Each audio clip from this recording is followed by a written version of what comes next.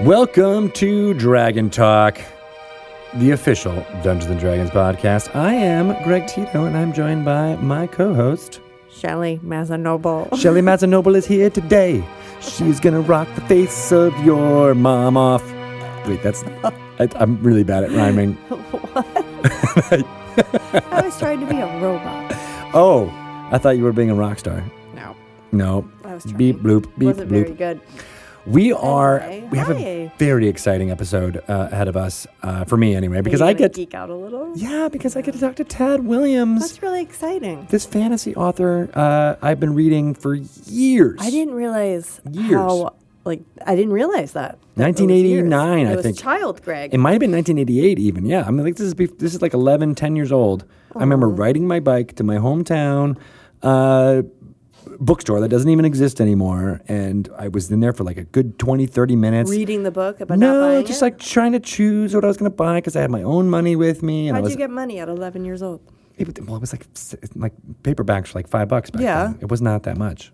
$5 to an 11-year-old in the 80s? That's a lot of money. I know, and I chose to buy a Tad Williams book. Well, I and went not to a filth. library like I did. Yeah, exactly. At that age. You know what's funny? I still had that copy. I still have that No. paperback copy. And a friend of mine who's an actor lives in Seattle, and I just moved to Seattle. And he was like, "Oh, showing all my books." And he's like, "What do you think is the thing?" I'm like, "You should read Tad Williams. He's really awesome." And then I let him borrow that book. No way. And it's gone. He doesn't know where it is. Yeah, he moved to L.A. He's got storage units everywhere. He's still paying for storage in New York City, and he hasn't lived there in like 8 years. The story that I thought I know, it was right? gonna be. So I thought I had that first copy. Man. It's not. I have the Stone of Farewell. I have the sequel to that paperback I still. can't believe you've carried these books around with you for that long. That's now. right. Yeah. All those books on my shelves are like things that I've collected my entire life. Wow. Yeah, it's crazy, I right? don't keep anything. I'm like just not. I mean, a keeper I've of got all things. Dragonlance novels, the Do you ones that I really? read like back in the day. Yeah, with the You've red and transported green. these books from state to state Oh, to yeah. state, and they Yeah. go up on bookshelves. And my all wife these new- gets mad at it every single time I'm that sure you're when like, she "Why are you sees, carrying "Oh these?" my I'm like, God, "I will those pack books are them." coming out again. Yeah, exactly. You know what I've learned? Small boxes, small liquor boxes. Pack your books in that because they're heavy. Because then she thinks you're just carrying around liquor. If you put in a big box of books, it's too heavy and you break your back. But if you do smaller boxes, you can pack them up nice and they're like easier to handle that way. If you buy a lot of wine at Trader Joe's, they always give you a liquor box to bring it home in. See, that's the smart thing. That's the smart thing. I've got some. Yeah. You need them. So anyway, I've been reading Tad Williams forever, and I'm so excited to be able to talk to him. How did you find out? I mean, how did you get him to be a guest on our little show? Twitter. Honestly, Twitter. Yeah, I was he's going back into that fantasy realm that he wrote 3 books for back then. He was Dragonbone Chair, Stone of Farewell, and 2 Green Angel Tower, and that's it. He went on to other books. He wrote the Otherland series, which is awesome. He wrote other books called Bobby Dollar, which are like urban fantasy, but like heaven and hell having a problem in and angels and demons and stuff. Really interesting, funny stuff. But he went into different worlds, and now he's going back to this fantasy realm and writing another series. And so I was just tweeting about reading it, and then he started retweeting it, and his wife started retweeting it, who's like his manager. Retweeting your tweet? Yeah. No way. And so I was like, by the way, I do Dragon Talk. I'd love to have you on. And they were like, yeah, sure, no problem. It was great. And No way. And then I had never really heard him talk about Dungeons and Dragons specifically, so I didn't do this ahead of time because of that. And then I was like, screw it, I'll just have him because he's adjacent enough where it's totally. very important. There'll be crossover, I'm sure. Yeah, exactly. So Yeah. I can't wait. Wow, he seems rather prolific. He is very prolific, but he does write these really, really long novels. So they're not Get your money's worth. You get your money's worth, yeah. And if you get them in hardcover, you can definitely kill a spider or two. Wow. They're huge. All right. Yeah. Good to know. In Yeah. Seattle, it is spider season. Oh, God, it is spider season. They're everywhere. I know. Yeah, I can't walk. I have bushes in my driveway next to where we park the car, so it's only like 2 or 3 feet between car and bushes. Yeah. Every You day. walk through 'em. Every day. I know. And I'm like, I know. I know they're on me. I know I'm bringing them into the house, and I can't find them. they're on me right now. They're on me right now. I can feel I'm loth touched. Oh, can you imagine coming home and seeing her there? Oh, my God. Hello, Greg. I went into the crawl space underneath my house Why? because I wanted to store some stuff down there. What are you putting there? Your books that Aaron won't let you keep on the shelf? Ted Williams Liquor books that are boxes filled with books. No, just a whole bunch of just stuff. Ugh. Yeah. Giant house spiders. Saw like 4 of them. Are you serious? Yeah, How do you keep them from getting in? I've only seen like 1 or 2 of them in the house. The big black ones? Yeah, the big ones that are God. like, and they're harmless. I didn't even know they were a thing. They're like they're not poisonous or bad in any way. They're just huge and scary. Well, it sucks to be them because Yeah. everybody thinks they're gross. They are pretty gross, but you get used to them. I think I got bit by a spider. I had this super itchy bite on my arm. Can you pick up tables and or cars? Mm-hmm. Yeah. Yeah, is that weird? Do you find yourself swinging from building to building? Well, if I'm late and I need to get somewhere. Oh, all right. So you're Spider Woman. The web. Burn the web. Burn the web. Cool. Yeah. So that's gonna be exciting, and but otherwise, there's other lots of exciting things happening in the Dungeons and Dragons world, though. Not possible. It is possible. All right. What's going on? Betrayal at Baldur's Gate. Woo! October 6th. October 6th. Can't wait for that. That's gonna be bad. I can't wait either. Yeah. Even though I have a copy. I have a copy too. I haven't got it out of the cellophane It's yet. still really. Is that silly? It of better me? not be in your crawl space. Well, mister. I didn't want. It is in my crawl space. Are you kidding? Yes. That's where all the spiders was. I had to kill all the spiders with your copy of Betrayal of Baldur's Well, then you Gate. better keep it cellophane. Well, there's also D&D Beyond is out now. Have you made Yeah. characters? Have you made a sorceress You yet? said that you were going to make Drunky Two Shoes. I know I did. I gotta send it to you. Did you make it? I made Daryl 2 shoes. All right. Yeah, but we'll get you Drunky made up Yep. and good. Yeah, I'm going to make some sorcerized. Sorcerized. Sorceresses? Yep. Yes. Sorceresses. It's very cool. You should check out D&D Beyond. Make characters like in a... That's a Oh, you're good at that. snap. Yeah, my girls are like, how do you snap? I'm like, you just do. You just got to have it. You just got to have it. It's just in you. It is or it isn't. The Dragon not. Plus, the new issue is coming out this week. You should check it out. You Bart should Carroll has for been working sure really check hard it on it out. because it's the board game. Board game issue. What? I'm So, in it. I'm in it. You're in it to Spoiler win. alert. There's In- a picture of me in it. In it to win it. Yep. There's stuff about the Tomb of Annihilation board game, I believe, in there. Sure. Yeah. As well as that little thing that you're working on. Sure. Yeah. Yeah. Big story. Big story. Cover model. Very cool. And then everybody can see that Ball and Greg Tito have the same hair. I don't know about that. Same hair. We have the same hair? Yes. I did that on purpose. I got my hair done just like him. The god of murder. Nice. Forest Grade, Lost City of Omu. For Yeah. those of you who've been listening to this on or watching us on the Twitch, because it leads into it at 5 p.m. Yes. on twitch.tv/D&D. You can watch Joe Manganello, Deborah Ann Wall, Dylan Sprouse, Utkarsham Budkar, Brian Posehn, and Matt Mercer. Adventure in Tomb of Annihilation, which Crazy. it's crazy. They do a very good job of weaving in some of the stories that you will be able to experience when Tomb of Annihilation comes out September 8th in game stores. Which, if you're listening to this, it might already be out. But even beyond that, it's out wide on September 19th. So you have no excuse but to pick it up. Get in there. Jump into it, Join consume all of the adventure, and then spit it back out into the world for your players to enjoy. It's going to be really fun. I'm talking to you, Dungeon Masters. I'm talking to you because you're making it awesome. Yep. And then we got Xanathar's Guide to Everything coming in November. Crazy. More player options, different subclasses for each one of the player classes. And some cool covers. Some cool covers. Exactly. Yeah. The alt cover. The alt cover's really cool. Yeah. Designed by Hydra 74. You can only get it in game stores November 10th. Pick it up. Hurry and get it because the other one sold out. Think it's the way to do it. Idle Champions of the Forgotten Realms is a really cool game. Woo! Did you know about it? Yep. Yeah. I listen to Dragon Talk. So you know. I know. You know that they take Forgotten Realms lore and heroes and characters. You send them out on adventures. Force Grey characters. Force Grey characters too, right? You can play as Joe Minsky Manganello's Boo. Arkin the Croon. The Croon. It's not the Croon, it's the Cruel. Arkin the Cruel. Croon. Yeah, because he's no. Oh my gosh, we have a little baby. Come here, sweet. Oh, it's so exciting. Oh, that's my baby. We're having a Quinn. Quinn's here. Say hi. Can you say hi to this microphone? Hi. Oh my God, he's the cutest thing. Isn't he the cutest thing ever? Can you do an impression of Bart? Poop. Wow. I think that's perfect. That's just like that. Nice. Oh, I love you. Well done, Did sir. you have a good day? Do you know what we're talking about? Mm-mm. Dungeons and Dragons. Pretty cool. What do you think of Dungeons and Dragons? Do you like monsters? Ma. Mama. Mama. The mama monster. The mama monster. All right. Well, I think this is a good time I think we better, to throw it to a segment. Let's go. That it'll be all about sage advice with Quinn, with Quinn Carroll. Yes, Quinn will give you advice. I will ask you all of the advice, like, what is Wild Shape all about? What is Wild Shape all about? Poop. It's got a one note. It's always a joke. It always works every single time. I'm not kidding when I told you that's all he talks about. All right, awesome. Well, we're gonna pick our brains about all of the fun stuff. It might be lore too. Who knows? We'll throw out some lore. Maybe we'll learn about what's going on in Chult with dinosaurs. What do you think about that, Quinn? You like dinosaurs?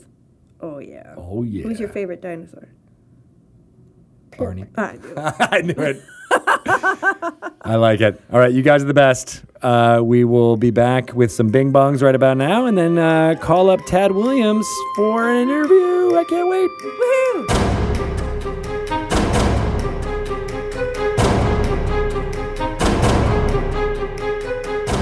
Welcome to another segment of Sage Advice, where we talk to Jeremy Crawford. Hello, everyone. About amazingly fun Dungeons & Dragons mechanics and how they work, as well as some of the intent behind the design behind them. And today, we're going to talk about anti-magic fields and all of the fun corner cases of, is this magic, is this not magic?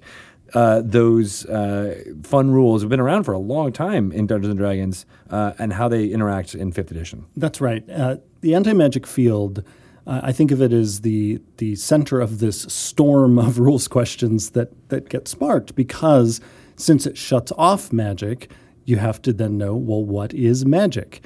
And in a game filled with magic, this is a really important question. Right. And yeah, the ability to suppress magic, dispel magic, this goes all the way back to 1st edition. And part of it is there so that you have some way to fight back against the many powerful magic-using monsters and spellcasters that you'll face over the course of a classic D&D campaign. Because invariably you're going to end up fighting somebody who's using powerful spells against you, or you're the ones using the powerful spells, and your foes are going to try to shut your magic down. So anti-magic and how it works is an important question, not only for players, but also for dungeon masters. And I feel like it was also like a safe haven type thing as well, where like there was many locations or fantastical worlds where you're like, all right, we just don't want fireball to be going off all the time. So like it exists in this field, and then it kind of evolved from there into being like a thing that like characters could cast and do. But there needed to be some kind of reason behind a settlement that would have this field or something like that. You can imagine in a world like all of the different D&D worlds, there would actually be a real pressing need for spellcasters to create some way to stop magic, because otherwise you'd have every place eventually destroyed by some terrible spellcaster who just cast another earthquake or what have you. Right. So you need some way to protect a place, to protect adventurers, and also things like dispel magic, counterspell, anti-magic, these things that let you suppress spells or break spells or stop them from ever having an effect in the first place, also are really there so that you can have exciting wizard duels. You need some way for spellcasters to have those kinds of face-offs that we kind of hunger for, those of us who, we want to see those two spellcasters throw down. Well, part of that is they need some way to break each other's magic. In some way also, especially if you are a heroic wizard, some way to, or cleric or druid or whatever type of spellcaster you are, you need to have also some way to protect your allies and some way to protect innocents, because that's also a very kind of resonant fantasy trope of the character who throws up the shield and holds back the hellfire that got conjured up by some bad guy and protects the innocent folk in a village. The game needs to be able to have those kinds of heroic moments for spellcasters. But it does lend to all these weird questions. Yes, and it has for a long time. I think. Oh, absolutely. In every edition of the game, there's been an anti-magic shell or field. Yep.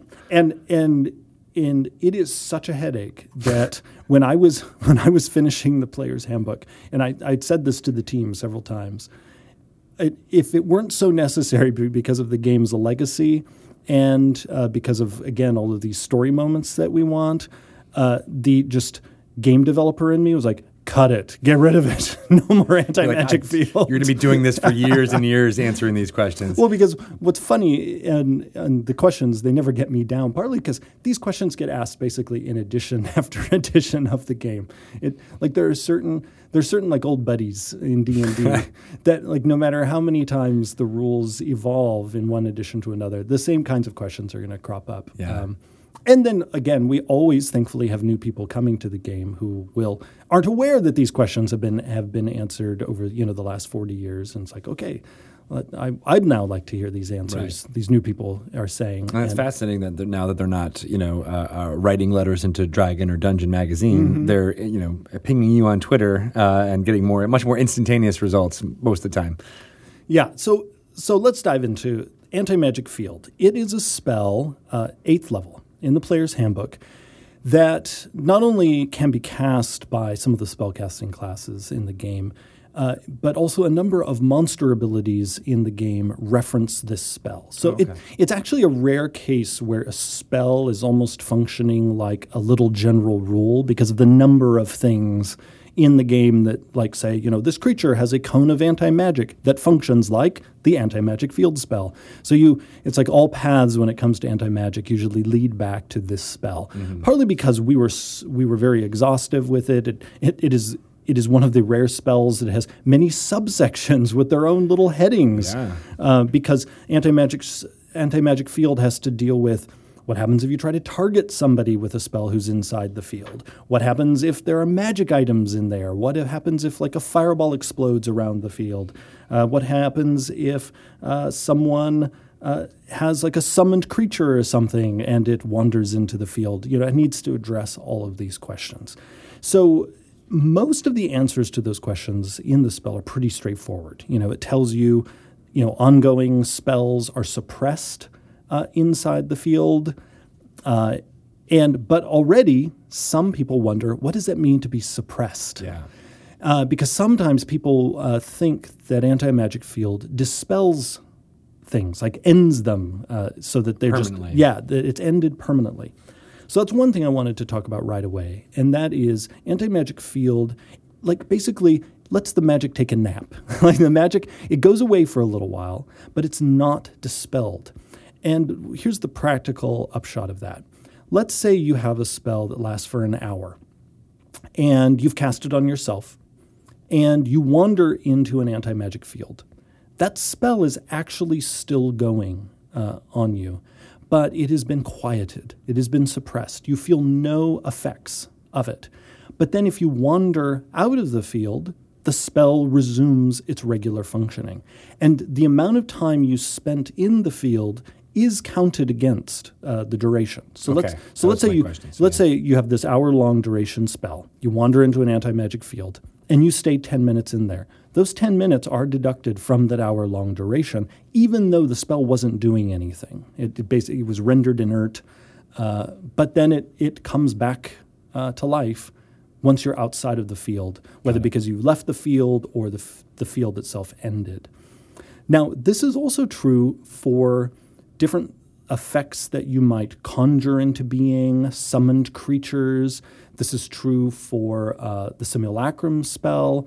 Any of these spells that have sort of ongoing durations, their effects, if those effects go into an anti-magic field, they just wink out of existence. Just poof, they're gone. But not permanently, because as soon as the anti-magic field is gone, they reappear. But again, the time where they were gone is counted against their duration. Okay. So it's almost like a temporary dispel, but where if the duration's long enough, the thing kicks back in and you can benefit from it once more. Yeah, I mean, it's really, once you start to really conceptualize it, it's just a field where no magic can be manifested. Right. It doesn't mean that the magic is still there. It's still a part of whatever it is. It's just, you will not see any effects of magic when you are within the sphere. Right. Or the field. Yeah, and even in the spell description it says, the area is divorced from the magical energy that suffuses the multiverse.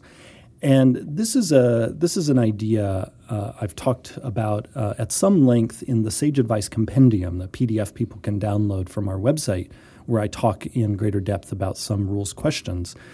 And I talk about that the D&D multiverse, in many ways, its physics are magical. That many of the creatures that exist in D&D would not exist if we were trying to understand them purely from a biological standpoint. The fact that a creature like the Beholder just bobs around in the air, has no regular anatomy, is shooting magical rays out of its eye stalks, dragons that, with their size, how are they even able to hold themselves aloft with those wings, unless they have, basically hollow skeletal structures? How are they exhaling lightning bolts from their mouths? Many of the things in D&D, if you took magic out of the multiverse, these things would just cease to exist. Right. And so Anti-Magic Field doesn't do anything to what in the Sage Advice Compendium I refer to as the background magic of the world. That there is a background magic in the D&D multiverse where if you could shut that off, you would basically be undoing the universe itself. It would almost be like in the old fantasy movie, The Never-Ending Story, The Nothing. Yeah, coming in where it's just pure annihilation because the multiverse can't exist without magic. So what Anti-Magic Field does is it doesn't interact with that. That is like the magic of existence itself. Instead, it's dealing with magic that has been formed into a particular shape. You can think of things like spells and magic items and other named magical effects as some spellcaster or god or powerful creature has taken some of that background magic and has woven it into this effect, almost like using a formula. And really what things like Anti-Magic Field does is it basically introduces a bug in that formula. So like if you think of it like programming, it's like it crashes it. I see. Or if you think of it, to use a different metaphor, if you think of it as like it's a sweater that got woven and you just unravel it. And then, but with Anti-Magic Field, it's neat. As soon as you leave the field, it's like the sweater knits itself back together. Neat. And whereas this is in contrast to Dispel Magic, which ends spells. When it breaks them, it's just basically the magic that was woven to create that spell is dispersed back into just the multiverse itself. It goes back to being the background magic that, again, suffuses all things in the D&D multiverse.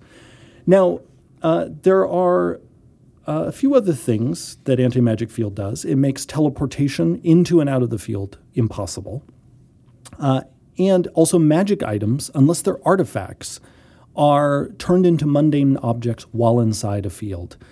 So that flame tongue sword that you take into the Anti-Magic Field, now it's a regular sword. Yeah. So the sword doesn't wink out of existence.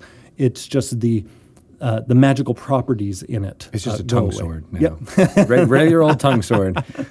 Right. What about, so I think I know the answer to this question, but what about magical creatures? So things like dragons you mentioned, familiars, things that go into the field, they don't cease to exist. So again, a creature that you summoned that exists because of an ongoing duration of a spell, they would wink out for a moment because it's actually magic that's keeping them present. And so some of the conjuration spells in the game will conjure like fey creatures or elementals and what have you, conjure these various creatures to your aid for a set duration, and then when that spell ends, those creatures vanish. So that's an example of creatures whose presence is possible because of a spell.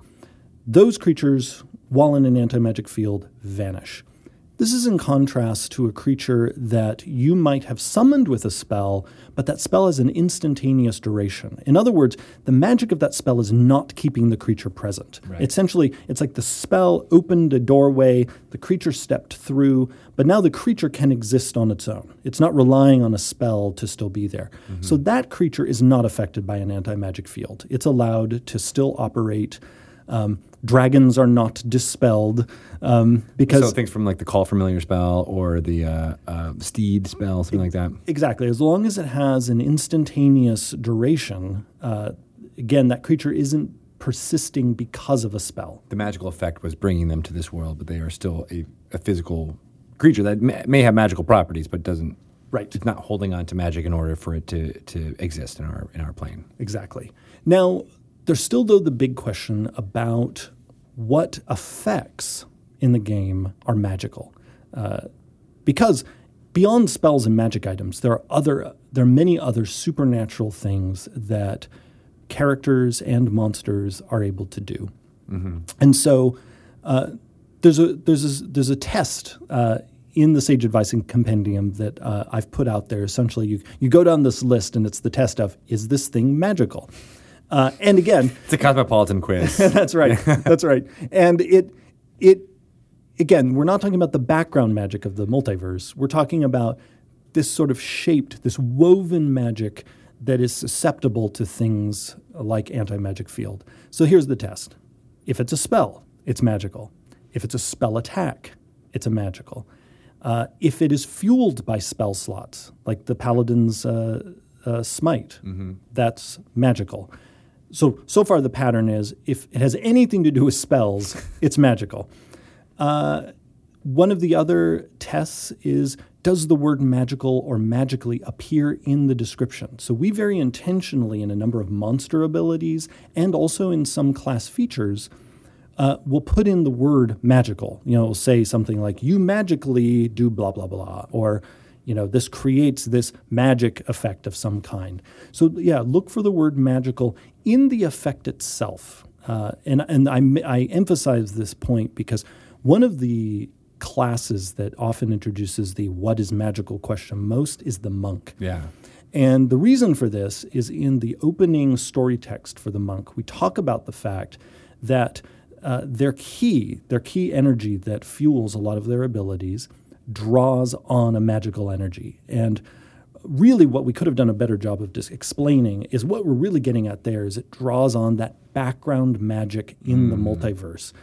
But we only consider individual monk abilities to be magical if we've put the word magic or some version of the word, magical, magically, in the particular monk ability. Right. And it's only those abilities that the game system suddenly sort of perks up and notices, this is magic that the game system, now I'm talking as if I'm the game system, this is magic I care about. It is, again, that woven magic that can then be unraveled. And also any monk ability, like in the Way of the Four Elements, that lets you cast a spell, well, that's also magical because, again, as soon as... It follows the first rule from your checklist there. Exactly. Right.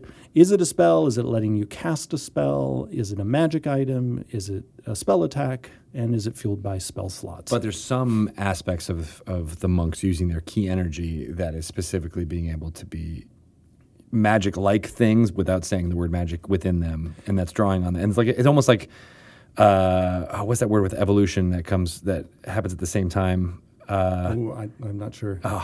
It's like they both arrived at the same way, but through a different way. So spellcasters use the background magic by getting into something. Parallel evolution. Parallel evolution, but monks did it in a completely different way, but they're still drawing on the same source, but monks have stuff that may not be a spell-like effect. Yes.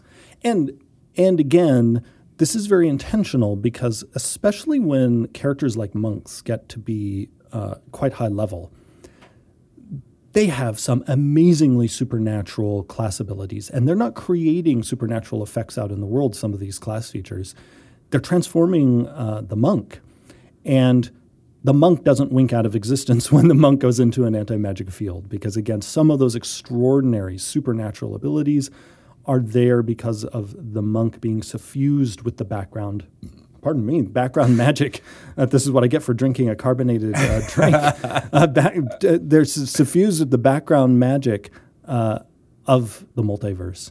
But again, there are a few monk abilities that specifically are designated as magical. Right, and those would be suppressed within an anti-magic field. Correct. However, they are not affected by something like Dispel Magic. Dispel Magic has a very targeted purpose, and that is it unravels spells.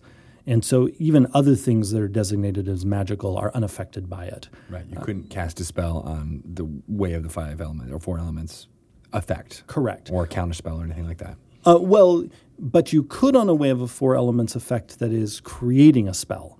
Oh, okay. Even though Okay. Because basically in our system, as soon as a spell is in play, the system doesn't care how the spell was created. The system doesn't care if a wizard cast it, a cleric cast it, you cast it from a wand, a scroll, or you have a class feature that, some of the monk abilities that say, you can spend key to cast this spell. As soon as you're casting a spell, that's all the game cares about. Oh, a spell's being cast, and it's treated like a spell. Again, doesn't matter where it came from. This is also true for monsters' innate spellcasting abilities, even though they're not described as casting a spell the way, say, a wizard or a cleric would. As soon as their innate spellcasting generates that spell effect, their innate spellcasting might let them cast Fireball, for instance, or Charm Person, it's a spell. And anything that works on spells will work on it. So that is an approach we have largely for simplicity's sake. We don't want people worrying about, where did this spell come from? And does that affect how things interact with it? No, it's if we say, when you cast a spell, and anything in the game is now saying you're casting a spell, there is an intentional interaction there in the rules. Do you need those two words together, like cast spell, for that to happen, or? It often doesn't. Well, the casting of the spell itself as a process is rarely relevant unless you're dealing with, say, like the counterspell, because counterspell is actually going up against the casting itself. Usually just what matters is it says, you did either you cast this spell or you created, this item allows you to gain the benefits of the, fill in the blank spell. As soon as the spell is in play, if something else says it affects spells, it can affect that spell, even if, again, the spell came from a scroll rather than you casting it normally. So in that case, when, say like the eye stalks, the beholder is, doing sleep on your party, you could counterspell the eye stalk? You could not, because they're not described as spells. Only if the effect of the particular ray, if a particular ray was described as reproducing the effect of a particular named spell, then you could counterspell it. Disintegrate, for example. Is that actually how it's described in the Master it's Manual? not. Oh, no. So you guys did it on purpose. Yes, exactly. That makes sense. However, the eye rays are described as magical. So not susceptible to counterspell, but their effects can be turned off in an area of anti-magic. Which is how the beholder can suppress the effects of its own eye stalks, because the beholder then also has an area of anti-magic. By the large eye. Yes, exactly. Okay. Yeah. All right, so I feel like there's still more questions that people come even beyond all these clarifications here. Well, and there are some things we've talked about before on this podcast, like the Druid's Wild Shape. The Druid's Wild Shape is described as magical. It's not a spell, so you can't dispel it. And the Druid doesn't cast it, so you can't counterspell it. But because it is described as magical, it does get suppressed in an anti-magic field. So if the bear is in the form of a panther and prowls into an area of anti-magic field, poof, the Druid is going to return to their regular form. And that's true of any shape-changing effect in the game that's described as magical. But some shape-changing effects in the game are not described as magical, and they would not be shut off in such a field. Now, again, people will say, well, all shape-changing is magical. And again, this is that distinction between the kind of magic as physics versus this magic that's been woven into a form that can be unraveled. And that's, again, why we put that word magic or magical or magically there in those abilities so that the DM can just very quickly see, okay, this now can be suppressed in an area of anti-magic. Now, that makes sense. People who are playing at low level will probably never face any of these questions because really anti-magic field becomes a big deal in sort of mid to high level play. True. And then it can be happening quite a bit because many groups want to have an anti-magic field to protect themselves, particularly when they're starting to face powerful foes like liches and others that wield perilous magic. Another question that comes up a lot, and which actually is what sparked my original answer in the Sage Advice Compendium, is a dragon's breath considered magical? And the breath of a typical dragon is not described as magical. So an anti-magic field is not going to stop that fire from burning you that the red dragon is exhaling. What about similarly, but what about a fireball that's cast 5 inches away from where an anti-magic field is? So the fireball would explode, and this is something the spell addresses. It would explode sort of around the anti-magic field, and just the area of the field, it's like it would get shut off. There would be no fire there from the fireball. Are there magical spells that create real fire? Do you know what I mean? So, like, is there a way that a clever player could get around that? So any spell that, let's say, instantaneously. Well, this is funny. Lowly prestidigitation lets you magically set a fire. So you couldn't use prestidigitation inside an anti-magic field, but you could use it right outside, set a fire, and then throw the the fire in there, because the fire itself is not magical. Oh, see. I feel like as a dungeon master, I would put the big bads in a anti-magic field with a barrel of oil behind him, because he's totally doesn't think any. You clever wizards, you won't be able to do it. But good old fashioned villainous hubris. Yeah, here I am standing next to a barrel of gunpowder. What There's could no go way wrong? they could possibly get magic fire in here. Ba-dum-bum. Yep. I love that. Yeah. Okay, so other weird corner cases like that, I feel like there's tons of them for this. A lot of it really comes. The questions come when you get to especially character classes like the monk, the druid, the paladin, that have ongoing supernatural effects, and people want to know, are these things magical? Mm-hmm. Are they going to get shut off? And again, people just use that simple test. Do they see a reference to a spell or to magic itself in the description of that particular effect? And if they do, then that is a magical effect that is going to get affected by something like anti-magic field. People also often wonder what is magical when they're going up against monsters that have resistance or immunity to non-magical attacks. It's usually specifically bludgeoning, piercing, or slashing attacks that are not magical. And so that then also sparks the question, well, which of these attacks is magical and which isn't? Mm-hmm. Usually, again, it's pretty obvious. If you're making a spell attack, that's a magical attack. And if you're making an attack with a magic weapon, that's also a magical attack. And you can again, using the test of just checking for those keywords I mentioned. Is it referring to a spell? Is it referring to magic? It's usually pretty easy to discern when you're attacking something with magic and when you're not. Okay, so if a creature who can only be harmed by magical weapons is in an anti-magic field, and you take your magic weapon into that field, it's suppressed, it's no longer magical, so you cannot damage that creature. So you are sad. You're sad. Yes. What about, there's some things where the natural claws can have magical powers or something like that. That would also be suppressed because the word magical is in there and acts like a magic item, and you wouldn't even be able to do that with your own. Right. Right. Yep. Yeah. If you had some ability that said, your fists are now are treated like they're magical weapons. Well, no. Not in an anti-magic field. Yeah. Yeah. Gosh. All right.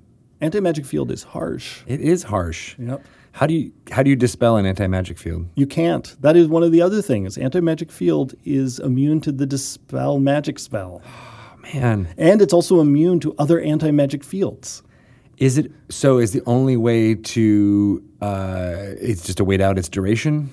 Your best bet is break the concentration of whoever cast it. It's a concentration spell. It is a concentration spell, and it is very intentionally a concentration spell for that reason. So that it becomes one of those cases of trying to break the concentration of whoever created it.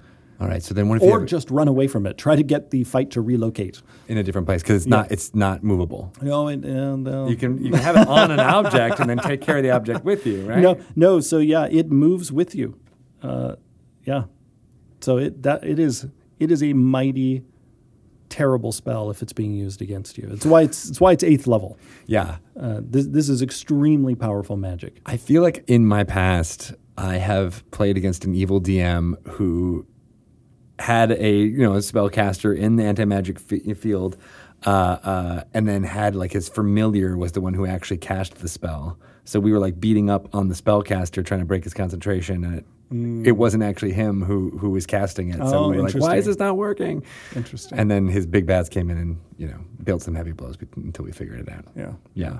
But there's lots of fun. I mean, you're right. It is mid to high level where you start getting into things like this, where there's people are flying everywhere. Mm-hmm. You're already in like the 3rd dimension anyway, and then this extra wrinkle of anti-magic. And now we're going to shut it all off. Yeah, exactly. Yeah. And how do you deal with that? Because so much of, especially at high level, even just with the monk or more martial characters, deal with some kind of magical prowess at higher levels. Yeah. And again, my tactical recommendation is if first just try to disrupt concentration to get the spell to go away, or change the battlefield. Move the conflict to someplace else if you can. So that you're not contending with this really powerful effect that is potentially going to shut off a bunch of the player character's abilities. Yeah, and not in a good way. All right. Although, again, it's one of those things where it's like when used against player characters, frightening. When used against the bad guys, it can feel, like we're mighty. We just shut this guy down. Yeah. But it almost always backfires in those situations. Oh, yes, because as is true of so many things in D&D, that amazing tool you have, well, it turns out the bad guys also have access to that tool, so watch out. Yeah. And this is a little advice I would give to players. I'm not saying I do this as a DM, but sometimes if players get really clever / annoying with how they're using a particular effect, I take very careful notes as a DM, and I know many other DMs do as well, and learn how to use those tools in the same way against the party. So I think it's sometimes good to exercise some restraint. If you have a tactical group, that's where the fun comes, where you're like, we're trying to one-up the genius. It almost becomes a chess match, especially when you're fighting against spellcasters or things like that. Yeah. I mean, it's funny because in my home game, that kind of thing never happens because the game is so story-driven. We'll be shopping for anti-magic fields for a long time. The love of shopping. I, in contrast, sometimes want to give tactical tips to the group where I'm like, oh gosh, this was way harder for you guys than it needed to be. Some suboptimal choices. You had those abilities you could have used, and this would have been a cakewalk. But I keep my mouth shut. You got to create like a little fairy creature who can come in and be like, you could have done it this way. Bye. You're like video game tutorial monster. Yeah. No. I do occasionally have a few sort of mentor-like NPCs. Whom I can use sometimes as the voice of the DM, who will basically point out to the player characters of like, you really didn't use your abilities, did you? What have I been training you for this whole time? Yeah. And I love having NPCs who can serve that purpose in the game. Yeah, be your voice. Yeah. I like that. Now we're going to give you some tips. Nice. Yeah. Well, thank you for that dive into Anti-Magic Shell. Definitely has a lot of information about how people can think about it and make it. And I keep using shell and field interchangeably. It's field. Yes. But shell has also been a name in the game's history. Yes. Yeah. They sometimes go hand in hand. Yeah. So how can people get in touch with you? And also, where can they find the Sage Advice Compendium that you mentioned a couple times? Because I feel like that would be a good resource. Yeah, so the Sage Advice Compendium is available on our website, so dnd.wizards.com. It's also linked in my Twitter profile. So if you go to Twitter, I'm at Jeremy E. Crawford on Twitter. You'll see right under my picture, if you go to my page, there's always a link there to the latest version of the Sage Advice Compendium. Good deal. Awesome. All right. So ask away all of your even more corner cases about Anti-Magic Field, and we'll be back with more Sage Advice next time. Thank you. Thanks, everyone.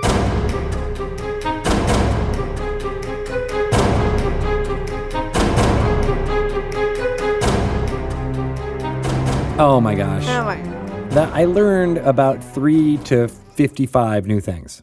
But Something. only in that range. Yeah. Yeah, I know some stuff. I know a lot of stuff. Are you nervous to call up Tad Williams? I am on your behalf. You are? Yep. Oh, I'm not nervous. I'm nervous for 11-year-old Greg Tito. I wonder what it would be like being 11-year-old. It would be like me calling up VC Andrews. So are there actually flowers in the attic? All right. I loved We can I channel loved that. those books. Maybe I'll just say, in honor of Quinn, I'll just say like, poop, Poop. poop, poop, poop, poop, poop, poop, poop. Hello, poop. Tad, we would like to have you do some poops. Oh, poop. No, I promise. I won't mention any of those things. We've had enough poop. on We'll the just talk podcast. about some very important stuff. So why don't we just call him up All right. and we'll get this party do it. started. Yeah. All right. Burp, burp, burp, burp. There's going to be a little bit of, because I think we're a little bit late. So we'll make sure that he lets us Hello. know. Hello, Hello. Tad. How are you? This is Greg. Hello. How's it going? You're also here with Shelly. Hi, Tad. Can you hear me? We can Yeah. hear you. Can you hear us? Oh, now I can. Okay, good. Sorry about being a little bit late. We do 2 things, segments ahead of this, and then so we always get a little bit behind. Yeah, no worries. I just didn't know what was going on. No worries at all. Thank you so much for being here and talking to us. Yep. My pleasure. You are being streamed live on our Twitch channel. Right. It's kind of amazing. It is. It is. I never get over the world that I live in. Now, I of course am a big fan of all of the work that you have done for many, many years, but I'm not sure every single one of our listeners or even my co-host, I've heard Greg talk about you. Your name did come up in a recent podcast, actually. yeah, I think it might have, because there's also someone in the chat who has the handle of Felix Jongleur. Ah, okay. All right. I'm glad to hear it was in that context, because any of the rest of the stuff, including all of the liquor store robbery stories and all, I completely have alibis for every single one. That's good. Those are the stories we want to talk to you about today. So I'm glad you brought that up. But you've been an author writing in fantasy since, I started reading The Dragonbone Chair, and then I read Tale Taster's Song after that. But that's, the late 80s, 89, 88? Well, actually, to be completely frank with you, Tail Chaser was first published in '85, I believe. All right. In hardcover, and so that was my first publication. Nice. So that's quite a long career. Yeah, I've been doing this since God was in knee pants, basically. Nice. We went back and forth a little bit over email about how Dungeons and Dragons was at least a part of the cultural malaise of which you grew from. So, can you talk a little bit about that and how you said your younger siblings played Dungeons and Dragons?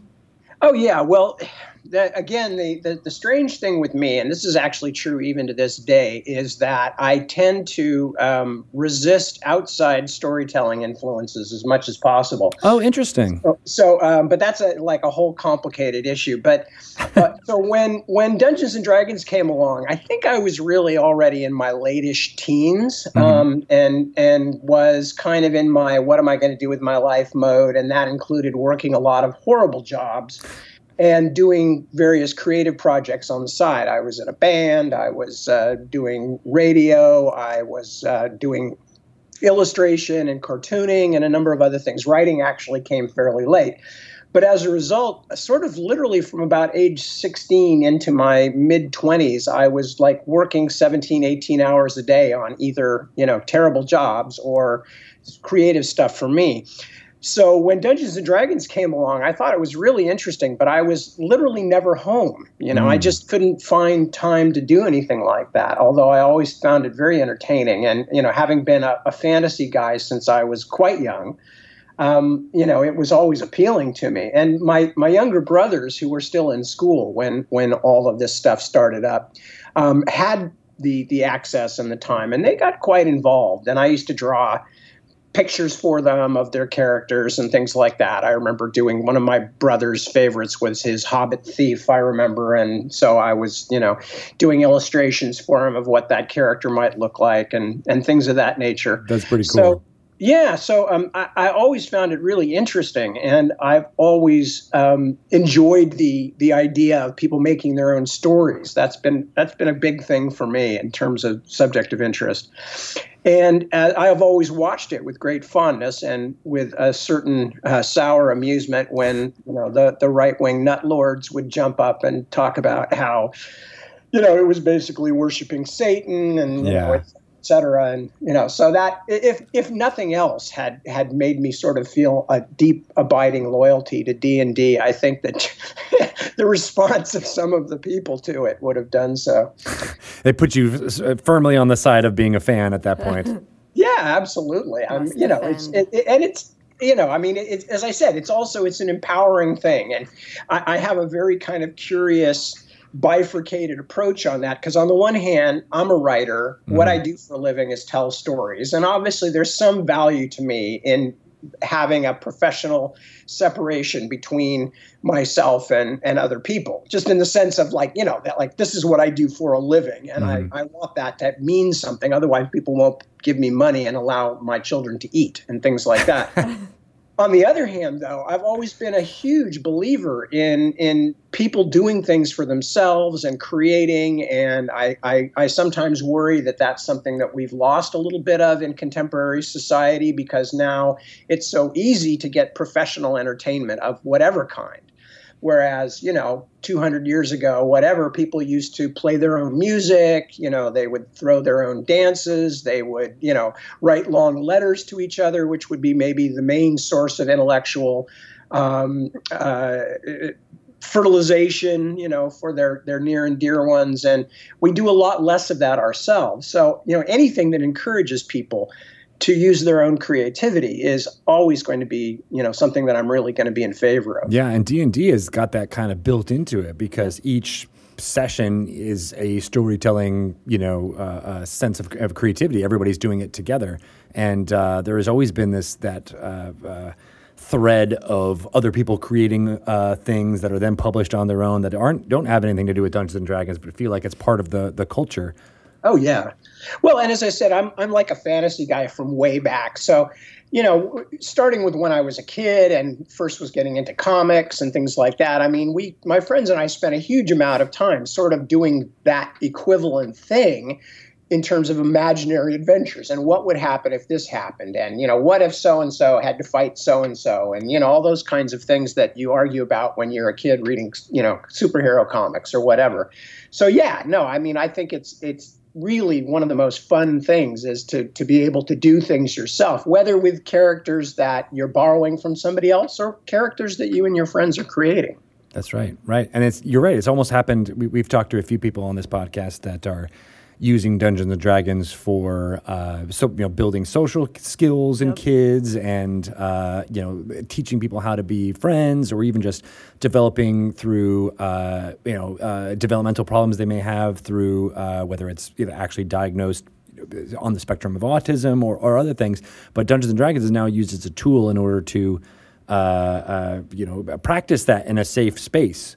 And it's completely the opposite of what you were alluding to in the 80s of the witch hunt about what was wrong with Dungeons and Dragons. It's almost like it has gone completely around, and those same parents are now saying yeah, you should play Dungeons and Dragons because it gets you away from the screens. That's right. Yeah. No, it is. It's extremely amusing, all of that stuff, but absolutely no. And I think it's a really, really good thing that anything that does stuff like that. And plus, I don't know. I love to see what other people do with things. It's so wonderful to me as a writer. And this, now I'm talking about my own stuff and veering slightly off the subject a little bit. That's okay. One of the things that always really thrills me and just pleases the heck out of me is when someone comes up to me and starts telling me about a favorite part of one of my books, and I realize that they have a completely different impression, visually or whatever, of what was in my mind when I wrote it. They personalized it. They took elements of their own greatest fears, fondest hopes, whatever it might be, and they turned it into something that I was the source material, but it's not necessarily what I was thinking when I was writing it, and that individualizing of things is another thing that just has always delighted me. That's true. So you said you were a fan of fantasy back when you were growing up? What were some of the touchstones? What were some of your big inspirations there? Well, I was lucky enough to have parents who read to me. And so, like a lot of people, it really started with the kind of the great English children's classics primarily, but not just English by any means. Because while on the one hand, there was, The Wind in the Willows and Winnie the Pooh and all these things you read when you're little, there was also, of course, The Wizard of Oz, which is about the most American thing that there is. Yeah. But then later on, I think I read The Lord of the Rings when I was maybe 11, and I read it before I read The Hobbit. And that captivated me just so deeply that, it really guided me in a lot of directions in terms of what I wanted more of, and other people in the fantastic and science fiction too. I mean, certainly Ray Bradbury and later on people like Moorcock and Philip K. Dick and Fritz Leiber and tons of others. But very much Tolkien in the early days. And in a lot of ways, I think Dungeons and Dragons was kind of a more healthy response to the great connection so many people felt to Tolkien. But what happened in my part of the field is a lot of people sort of went, well, let's write more stuff just like Tolkien.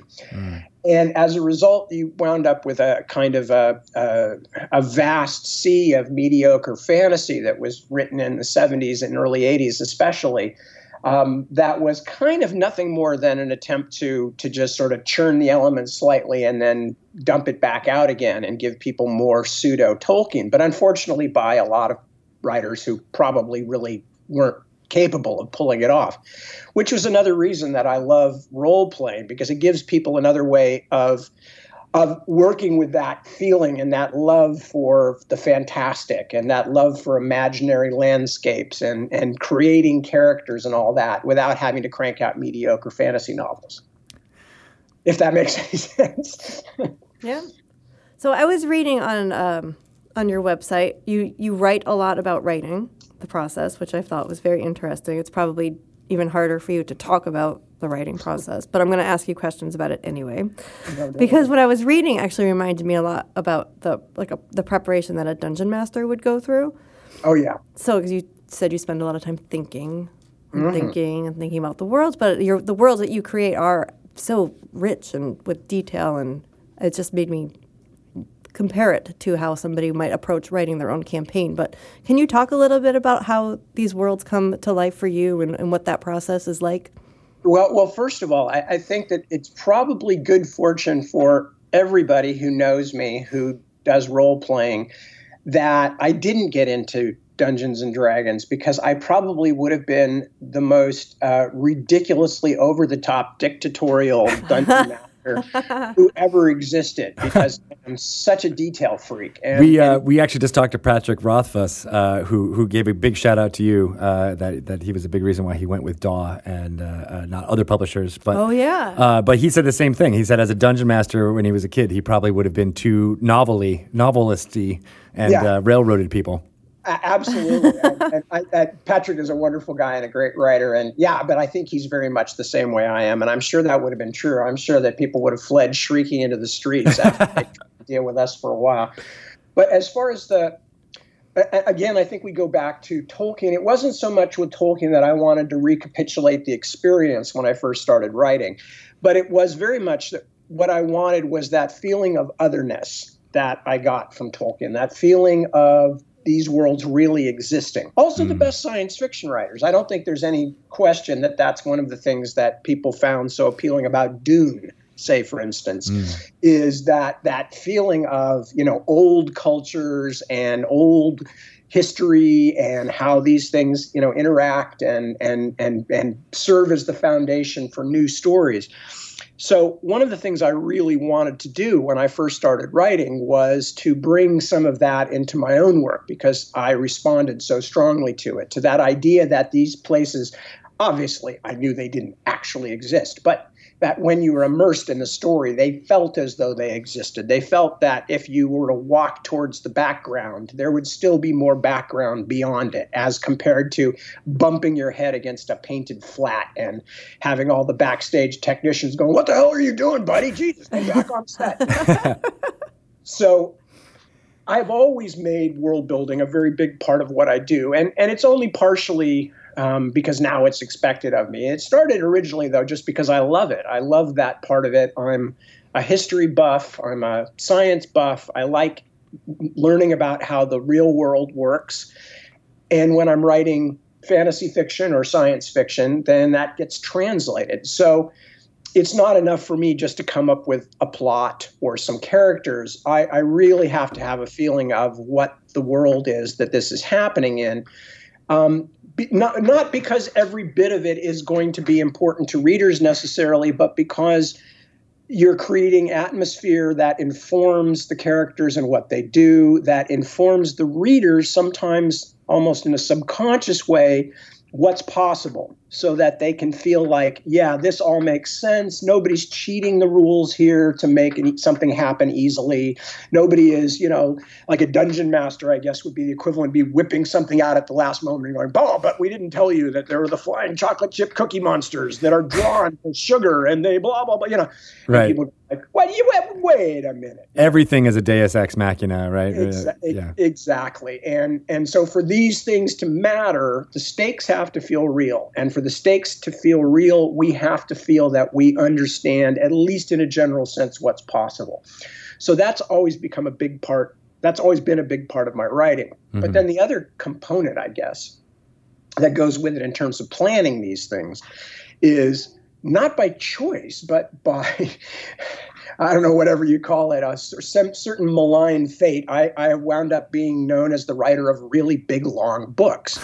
I did not set out to be that person. It's economically really stupid, just from one thing, because, my 1,000-page manuscript, by the time it's a book, it sells for the same amount as someone else's 300-page manuscript. So it's clearly not a really good use of my time. Unless they split it up into two paperback novels. Yeah. Think how many movies they can make out of that one book. Yeah, well, that's the other problem. There's the crud out of movie people to see it's that long. They don't even want to read them, let alone think about trying to turn them into something. Still, even now, after... I feel like they would see that. Always. I probably always will have that issue. That doesn't mean it won't happen, but it means it's very much an issue. People in Hollywood don't want to read. They really... Don't they have people for that, though? But people that they have to read don't like to read much. Those people have people. I guess that would be us. That's us. Exactly. At a certain point, you're talking about us, and we already know what we like. So, yeah. But so one of the things that happens in terms of making these things or writing these stories is that because they're big, long stories, and because I'm now on my fourth or fifth big multi-volume series, you learn a few things. And one of the things I learned early on is that a lot of what's really best for me about these stories arises out of the complexity. It's almost like a quantum physics issue, or a chaos theory issue. If you make something that's complicated enough and you trust it, certain answers, certain plots, certain characters will kind of seem to spontaneously arise out of that mess of possibilities. I'm not talking about anything mystical. I'm not talking about, I have a muse or whatever. I'm just talking about when you get anything that is complicated enough and you trust it and you treat it as though it's real, it will begin to tell you, what's going to happen, what you thought was going to happen that now you can see would never happen in a million years, and it was just, like that Deus Ex Machina we were just talking about, you can see that like, oh no, if I tried to do that now, then nobody would buy it because these characters, that just isn't sensible or whatever. So it's actually one of the really exciting things. And one of the reasons I spend so much time thinking when I'm writing is because it's like playing, fourth dimensional chess or something. You've got so many possibilities. And any one moment, any one plot line, any one character can literally go dozens of different ways. That it's really interesting to just sit around and just plug different possibilities in, see how they ramify out, see all the branching connections that come from those, pull that one apart, try another one. And quite often you find that the answer will suggest itself, something that you hadn't thought of at first and certainly didn't think of when you were outlining the story, but the complexity of the story has given rise to certain things that now work out and are like the best possible ways for that to solve itself. You'll suddenly realize, oh, that's why, almost as if there was a muse involved. Oh, that's why that character came to me, because that's the perfect person who would, of course, do X, Y in this situation, So, did you have characters like that in Memory and Sorrow and Thorn that bubbled absolutely. up from the surface? Yeah, absolutely. There's, for those who've read the books, there's a very important character named Kadrak, who's a monk who, when I was writing the first volume of that book, he was essentially a walk-on character. He was somebody who was just going to be on the stage for a few seconds. He met the main character. He clearly was a troubled guy who was having problems with his own religious beliefs or whatever. And then he sort of walks off again after stealing the hero's purse. So I never had any intent for him to become more than that. But without giving anything away, 2 volumes later, at the end of the whole series, he's one of the most important characters. Yeah. And that was because the second time he appeared, it was because I needed a character to do something, to accompany somebody. And I went, well, how about that monk? He was just kind of sitting around and he could be in here. And he was kind of interesting. And as I introduced him into the story, I began asking myself questions and saying, again, treating it like he was a real person. Why would he go along with this person? Why would he do this? And, again, you begin to find out things that you hadn't even guessed at, couldn't have guessed at because you didn't know much about the character. But as you create the character and complicate them, suddenly they begin to connect into the main storyline. Right. And that's pretty much what happened. And as I said, he became a very important character. That's very much similar. I mean, just to the point that Shelley was trying to make with this question, it's very much like what a dungeon master does as far as preparing a whole bunch of things that may happen through the course of your players making their own choices.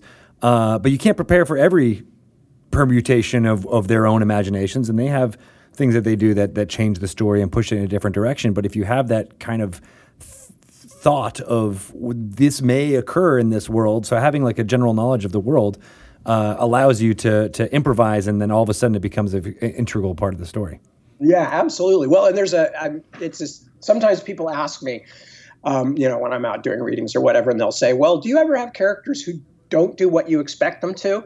And I always tell them, like, absolutely. There will be, let's say, for instance, you have a character that you've basically told yourself, okay, 2 volumes from now or a volume and a half from now or whatever, this character is going to have to jump out in front of the main character and take a spear. He's going to die so that the main character can live, and it will be noble and heroic and tearful and blah, blah, blah.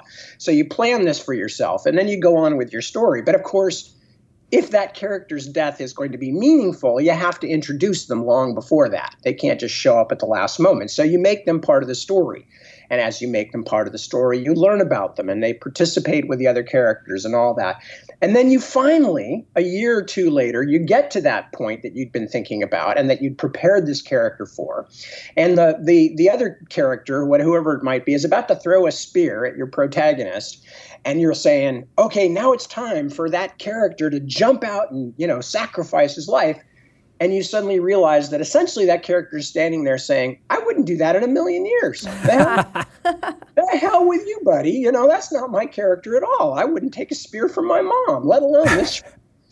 At which point, you better have some other characters sitting around that you haven't done anything with lately, and that you don't mind because, that's, again, that character has developed a reality of his own. Sometimes it's her own. And they're not going to be the one who's going to jump in front of the spear anymore. So, yeah, it can be extremely frustrating. But as with, I'm sure, a very good Dungeons & Dragons campaign, it can also be amazingly rewarding to discover things you hadn't even suspected yourself. Yeah. Yeah, those are the ones that are the fun ones when you're like, I didn't plan this. I didn't have any kind of pre-thought about it at all, but it happened in the moment, and I'm kind of happy with how it goes. Yeah, absolutely. And with writing, the thing that you're trying to do, at least that I'm trying to do, is to keep that air of spontaneity that you have in a role-playing game of some kind. That air of like, I as the reader / participant don't really know what's going to happen next. Yeah. And whatever it is, then that it feels organic, when it does happen. But one of the ways you do that is as I mentioned, you let characters take on personalities that, you hadn't necessarily planned for. Or here's another good one, and I don't know if this is a dungeon master specialty as well, but you write yourself into corners deliberately. You put your characters in a situation that, like, you cannot, off the top of your head, see any way they can get out of. And then you try and think of a way to get them out of it. And one of the reasons that's a really satisfying thing to do as a writer is because most of the time, if you figure out what the character is going to do ahead of time, you're going to telegraph it. And it may not be all that interesting a solution. Whereas if you actually put yourself in this situation, it's like, my manuscript stops dead here if I do not get these characters out of this bad situation. But I literally don't have any way of doing that right now. I have to figure one out. And that comes through in the writing too, those kind of crazy things that you just didn't expect, but that seemed very satisfying because it did look hopeless. And then boom, you've pulled something out that actually doesn't feel like cheating. Yeah. When players actually come up with solutions to those problems, you've painted them into a corner, and that's where it's amazing. Yeah. Oh, I wish I had players.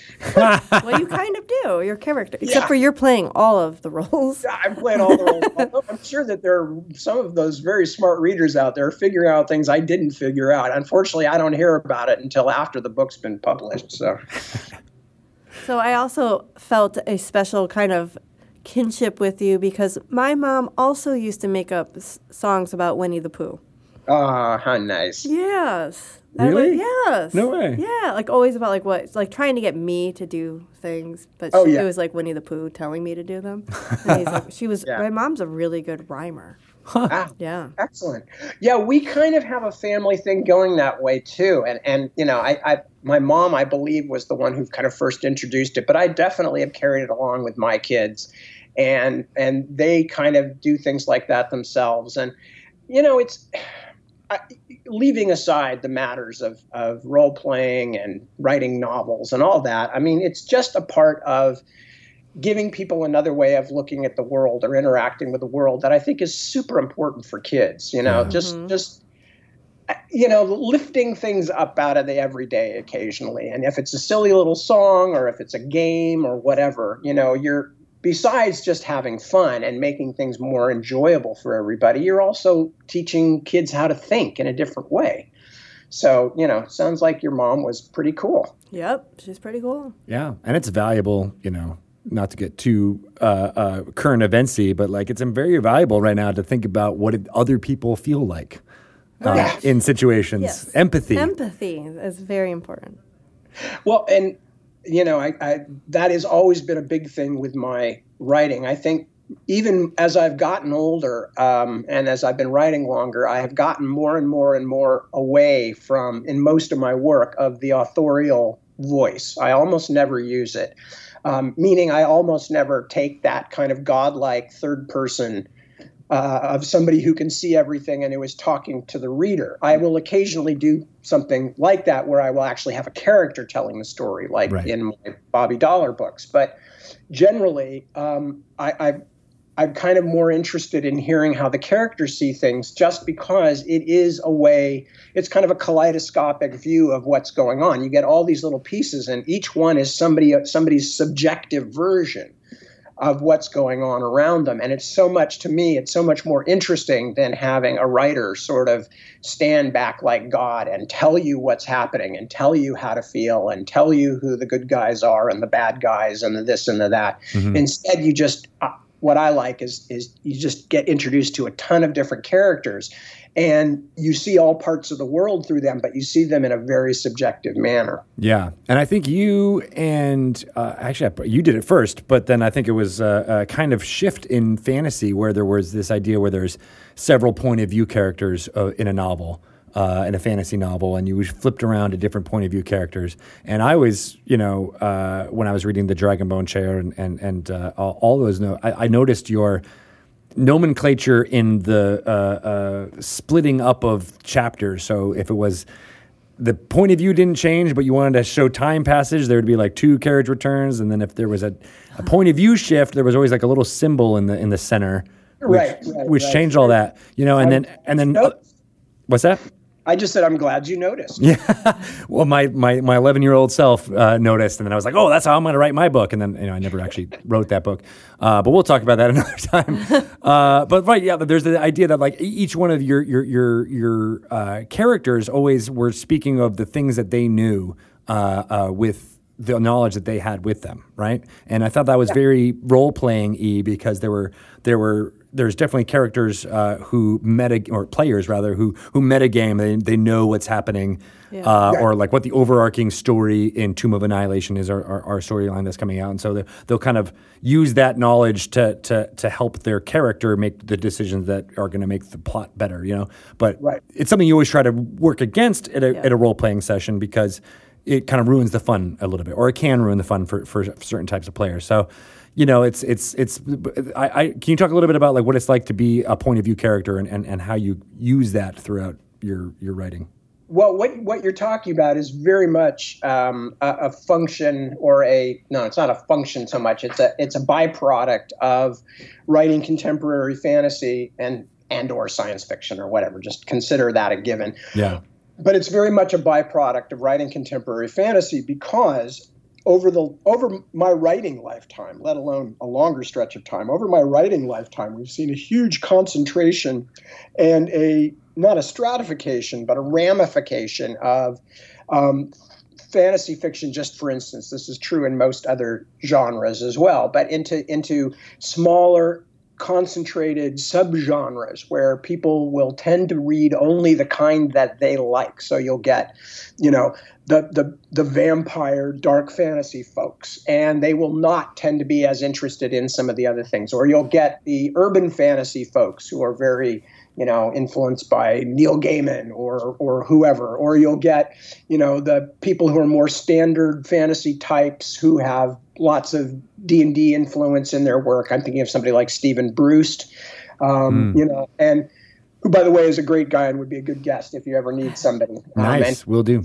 His work originally spun off from role-playing games way back in the day. Mm-hmm. But so, as people get more concentrated in terms of what they read and read a lot of it, you're virtually always these days as a writer playing against the expectations of the readers. These are not ignorant readers by and large who have picked up this one fantasy novel and are judging it, according to the entire world of their experience. No, what you're getting a lot of times are fantasy readers who have read literally hundreds of other fantasy novels, have seen huge varieties of tropes and how they are dealt with, and the kind of things I was alluding to before. Oh, and here's this character in a terrible situation hanging upside down in an old well that's full of slime snakes or whatever, and their hands are tied behind their back and they have no weapons, and how are they going to do this or that or the other thing? And as a result, they are, excuse the noise in the background. No worries. As a result, the readers have seen these all before, and they are never, never, never going to not be. All right, you can hold on. You can hold on until we wait for the sound to go by. Yeah, I think it's gone now. Okay, good. The readers are never, never, never going to be ignorant. They are always going to have read some variants of these things, maybe dozens of variants, and they are going to be trying to outthink you. Just like you mentioned, the kinds of role players who are, D&D players who they know some of the meta stuff about the game. Mm-hmm. Fantasy readers are, believe me, I say this with love, they're the worst because, they have just read tons and tons of these kinds of this general kind of book going back to Tolkien or earlier, and read everybody, and they've read all of George's stuff and Patrick's stuff and my stuff and everybody's stuff. And as a result, that then becomes another part of the writer's approach, is that you have to play this game with that group of readers, which is a large, significant group, of not simply telling your story, but telling your story in such a way that you're not going to reward them, that you're going to, in fact, not punish them, but trick them occasionally, or catch them flat-footed, or, double backstep them, or whatever, lots of jukes, it's like playing a professional sport. You're trying to, keep them from feeling like they know what's going to happen. So it gets really complicated because you're not just doing all these other things of telling a story, but you're also going, oh, crap, but every single reader who sees this, who's read a whole bunch of other fantasy, is going to assume it's something like this. And they're kind of close. So how do I push them off so that when it does happen, it still feels like a surprise, Yeah. So you're dealing, and I think increasingly in any kind of writing or entertainment, we're seeing that everywhere. We're seeing that in television. We're seeing, we're in the postmodern generation. We're in the metafictional era, and there is no such thing as assuming you've got an not ignorant in a negative sense, but an audience that doesn't already know the subject material. Right. That's interesting because the experience that I had, 12 years old, going into a bookstore in my hometown and picking up the Dragonbone chair, totally like on the blue, like, oh, I'm just going to read this book because it looks cool. Right. And not having that huge history of fantasy behind me. Yeah, exactly. It's rare. And there are still, you still do find young readers, but more and more, there's an entire industry out there of writers and readers and everybody who are throwing these tropes back and forth. And of course, now we have, worldwide instantaneous communication. So it's not even just the people in your own language that are throwing these things around anymore. They're being tossed around all over the world, and people are sharing them with each other and getting online. And for instance, as you may know, I'm just writing this new series of Ostenard books, which is, the first time I've gone back to that for like 30 years. Yeah. And even my own website, even tadwilliams.com, that the message boards are full of people guessing about what's going to happen next, and what seems significant in the first volume and what they think about this one.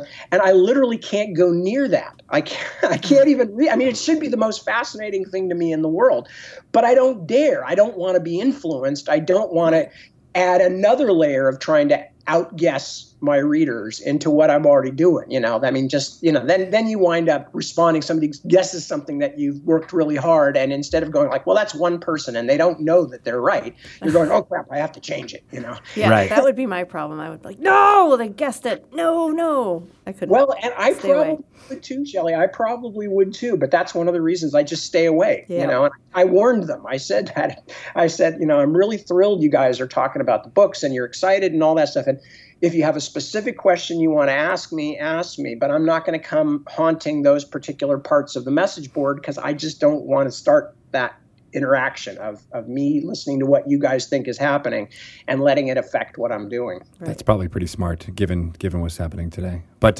you called it Ostenard. It's self-preservation. You see, that's the first time I've heard someone pronounce it correctly. I always thought it was Austenard.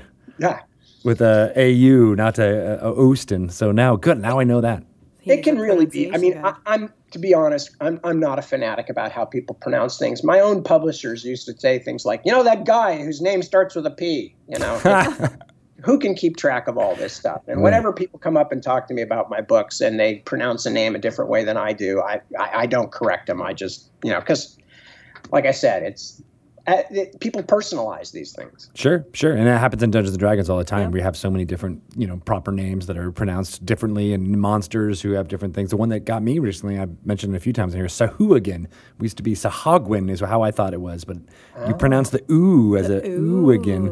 Sahuagin. I'm like, that's such an interesting, better way of pronouncing it. Actually, wow. No cool. offense, but it is a little better. It is better than Sahagwin, which Sahagwin. Yeah, too boring.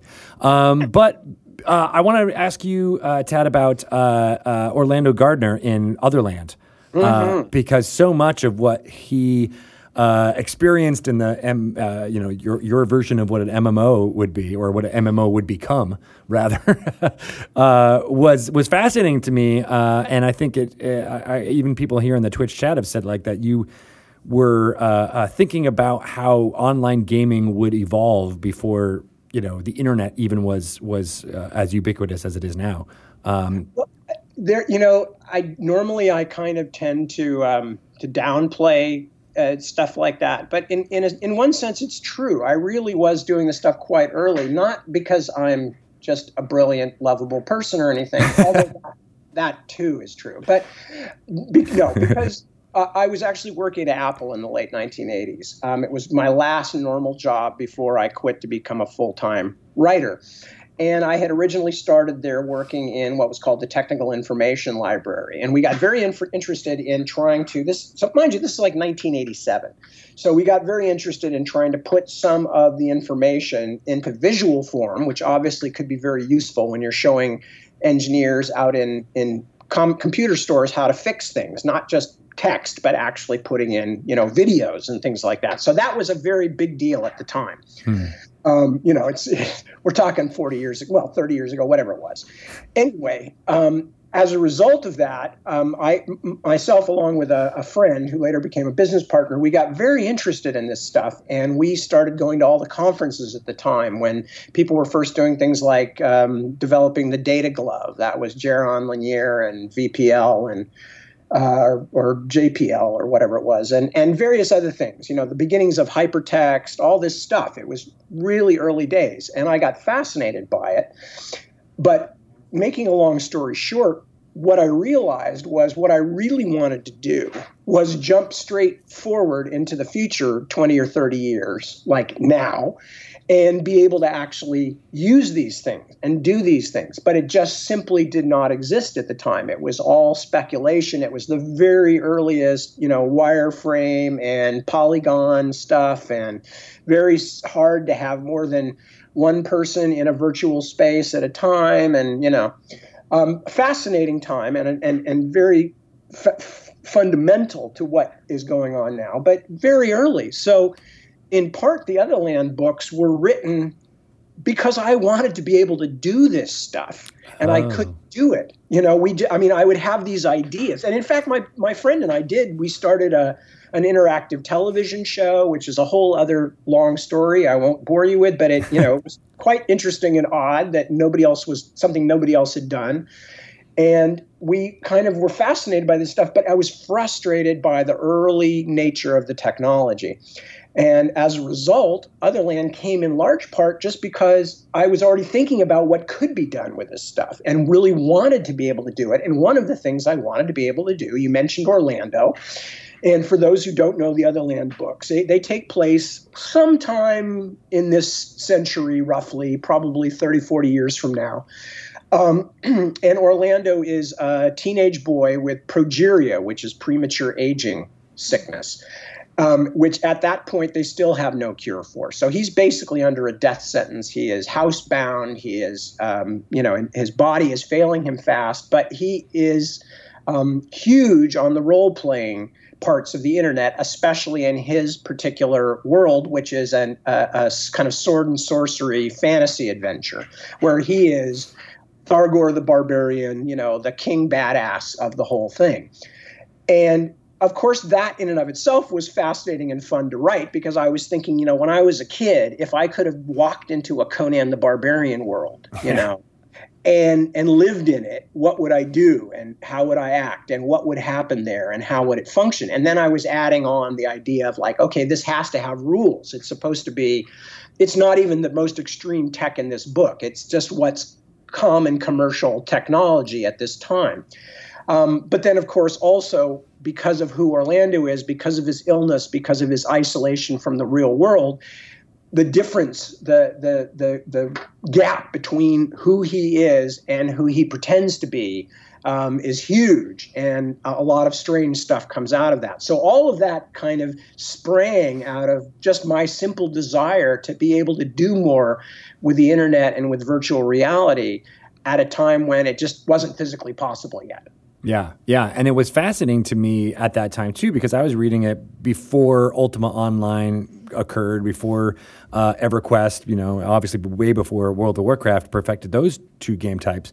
But those games were soured for me because I had read Otherland. Because really? I had wanted to have the Thargor the Barbarian experience, and have to be famous in world, but then also have the ability to tell the kind of free form more role playing-esque stories that were happening in there.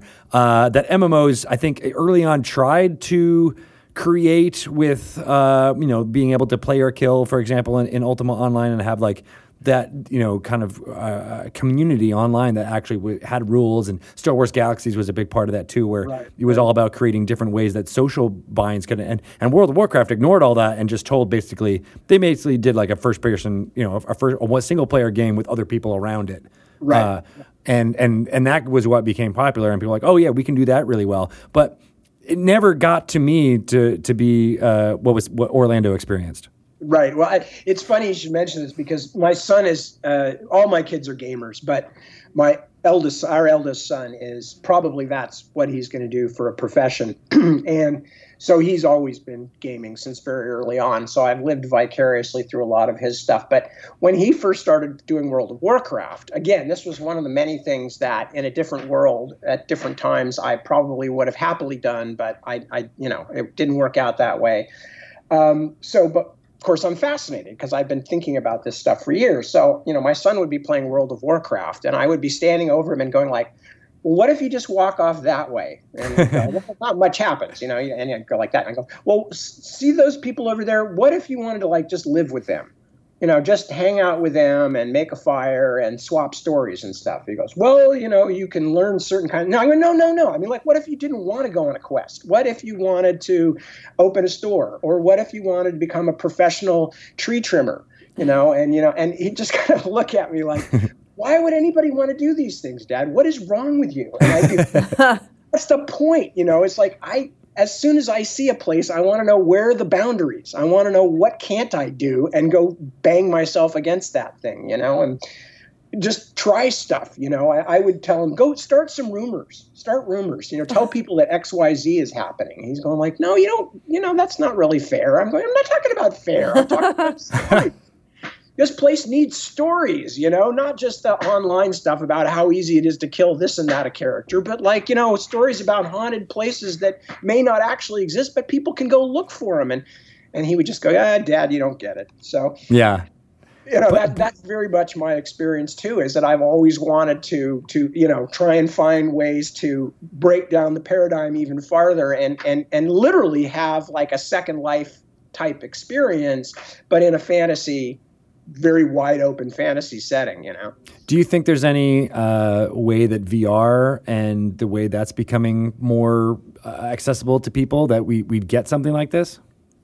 Oh, I think ultimately, yes. It's only a question with any of this stuff. I mean, somebody said this to me just the other day. They said something about, well, yeah, and I really liked your Otherland books, although obviously VR didn't turn out to be that big a thing. And I'm going like, what are you talking about? We're like in the super early days of VR. I mean, we're not even there yet. I mean, we can barely replicate 20 seconds of lifelike experience, let alone go live somewhere so long that you accidentally forget to eat and you die,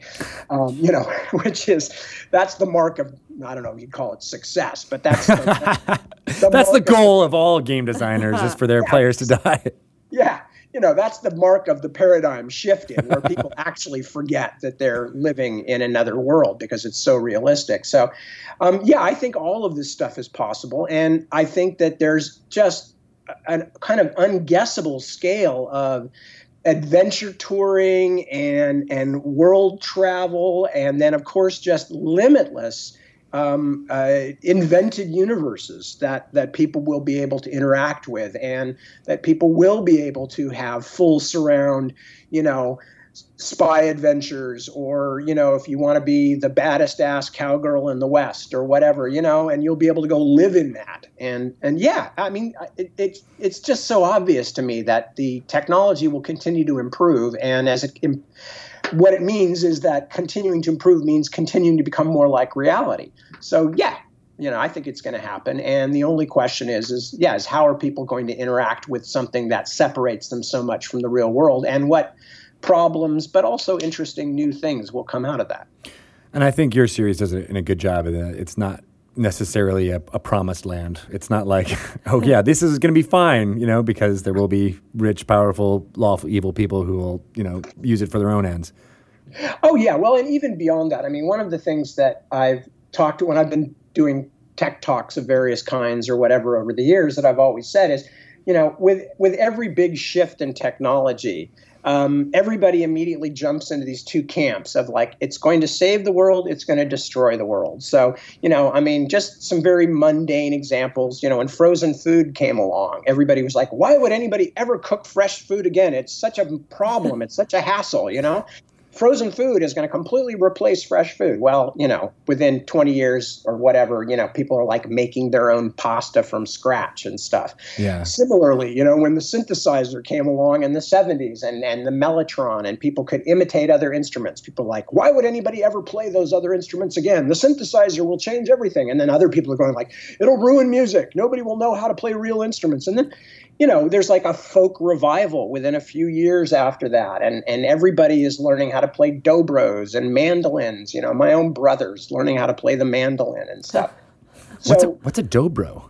A dobro. Oh, it's another like a pedal steel type thing, I think. It's another sort of bluegrass country instrument. Oh, okay. Both my brothers play bluegrass. I'm much more of a rock and roll guy, but they're like bluegrass guys. Nice. All right, cool. That was one I hadn't heard of. Yeah, and all these, you can actually hear a lot of it on stuff like early Jackson Browne albums, actually, but that's another story. We'll have you back for a music themed information. Trust me. No, but and people said the same thing about television. It was like, oh my God, it's going to destroy society. It's going to turn everybody into these mindless zombies who never do anything but stare at the screen. And then other people said, no, it's going to save the world because once you've actually seen wars happening or people being beat up in the streets or whatever, nobody will ever be able to pretend it's not happening anymore. And as always, with everything, the results are much more mixed, much more complicated, much more nuanced. You mentioned it with Dungeons and Dragons. In the early days, it was like, oh my God, this will kill our children. And it never does. Thank God. And good and bad come out of any kind of changes. So I feel the same way with VR and everything else that's going to be coming up the line. Neat. Yeah, I can't wait to and as it's odd to see Felix Jongleur in the chat say it, but he said it's just really being explored now, and I think I agree with that. Like, there's going to be something, we're going to put our consciousness up in the VR pretty soon. Well, and one last thing is that one of the reasons I'm so waiting for this stuff is because since I didn't become a gamer due to accidents of working life and age and all that stuff, it's like I want to get back to the phase where I can be a gamer without having to learn, how to handle the remote or, which buttons to push. I want to be able to enter the game and just be me.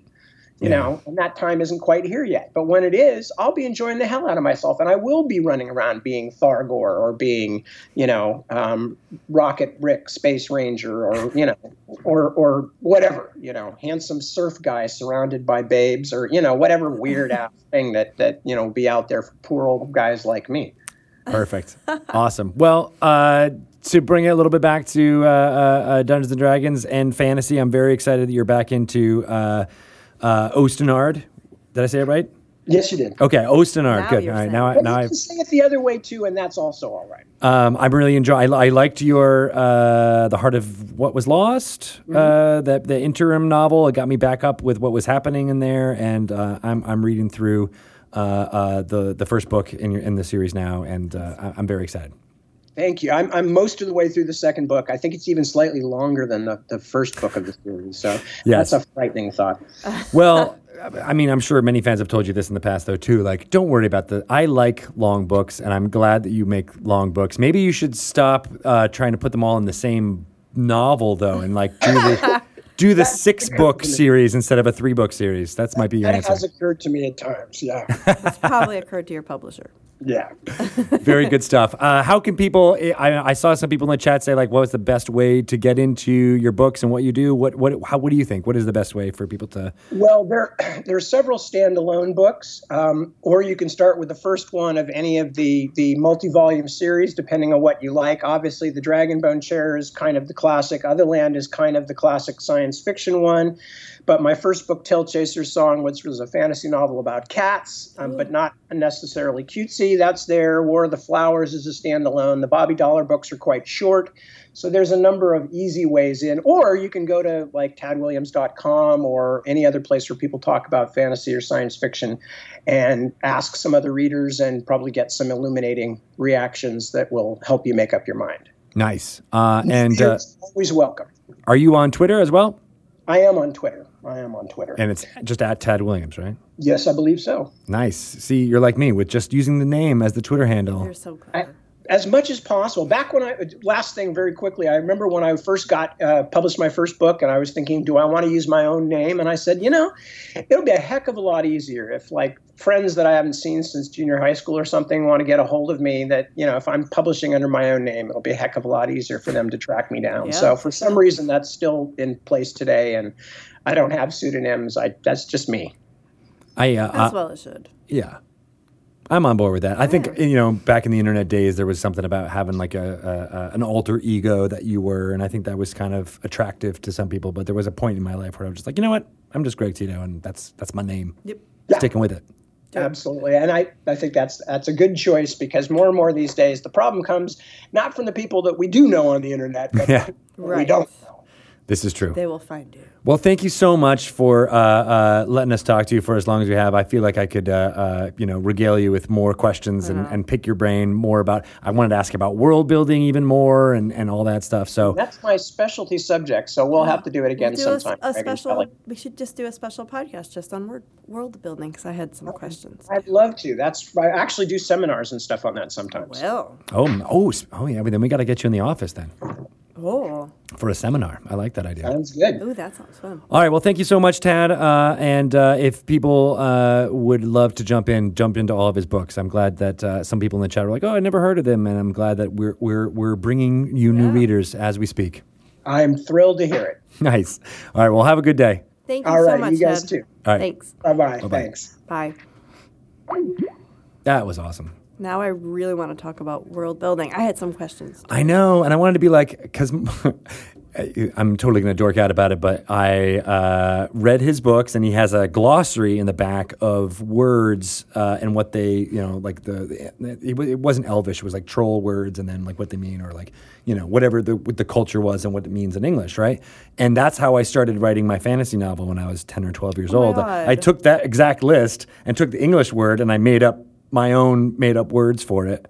And I was like, that'll be the You made up your own language? No, it was like, when he had a noun on that list, I just made up another fake word that like similar to what he did, right? Because I thought that's what you had to do to build worlds is you got to have a language. And I was also a Tolkien fan, so there was all that he had basically whole other languages Where's this that he novel? created. It has not still yet been have made, it? and that's why I want to ask him. Like, can you do too much world building, or can you get bogged down in the world building it might and then never be like actually? an excuse to not actually write the novel. Yeah, Yeah. yeah. I do that too. Yeah, or like, I've written tons of campaign backup material. I'm like, I'm going to start a D&D campaign, and then I just get bogged. One thing doesn't feel right, and then I get Sidetracked, Yeah, yeah. exactly. Yeah. So Write it. I need tools and disciplines to help me with that now. You got the tools. Yeah? I think the discipline I can't help you with. But No, that's what I need. Yeah. Can you, Can't do Shelley? I need you to provide discipline. This became a very different podcast all of a sudden. We've got dungeons. Yeah, but we will definitely have him back, and know. I got to check in with him after his second, book, and after I read it all, so it all makes a little bit more sense, and I can ask some real interesting and pointed questions about what characters are going to die and which ones aren't. Okay. I don't know if he'll tell you. I don't think he will. Or it sounds like he Well, he might not might, even actually, know. yeah. He might not even know. Kind of up to the characters. Yeah, good stuff. Thank you, everybody in the chat. You've been wonderful. Yes, that is Tomb of Annihilation on the table. Somebody did ask that question. That's right. Tomb of Annihilation is going to be out very soon. We have the first proof copy here. More will be one coming and soon. only. It is pretty glorious. We are. Do we have any ending announcements that we want to get to? How can people follow you, Shelley? Find me on Twitter at Shelly Moo. I'm sorry, my name's too long to be at Shelly Mazanoble. I It guess would that's use true. all your characters. Yeah. Yeah. So I'm just Shelly Moo. You should change your name to just be Shelley Moo. Just be like. I would. Yeah. why My not? mom calls me Moo Moo. Oh. That's my nickname. Well, that makes perfect sense now. I never knew all that. Yep. That makes sense. You could also at Avalon Hill too. Yep, If you want- Avalon Hill, the number 2. And We'll you be can doing follow. some previews there. So for Betrayal at Baldur's Gate. Sweet. Follow. I am at Greg Tito. You can follow me there. And then, of course, if you're wanting any information about Tomb of Annihilation, go to dungeonsanddragons.com or follow them on Twitter at wizards_DND. Follow them. Follow us, I guess I should say. Those D&D Those people. crazy people. It's very Somebody exciting. just subscribed. Oh, yeah, Silent Kagamusha. Woo! We like you very much. Thank you guys who are listening to us in podcast form. You guys are the best. Please make sure if you get a chance to like and or rate us on iTunes. That always helps get more people finding out about this here podcast. I feel like people might be interested in this one with Tad Williams, who may not be D&D fans. So we might be getting a whole new brand audience here for Dragon Talk, which would be fantastic. Yes. Come to our side. Yes, come to our side. Again, Tomb of Annihilation comes out September 8th in game stores and September 19th everywhere else. So look for that then. And we got Xanathar's Guide to Everything coming up this fall, November 10th in game stores. It's pretty exciting. All right. I think that's it for this edition of Dragon Talk. We'll talk to you guys next week. Okay. Bye-bye.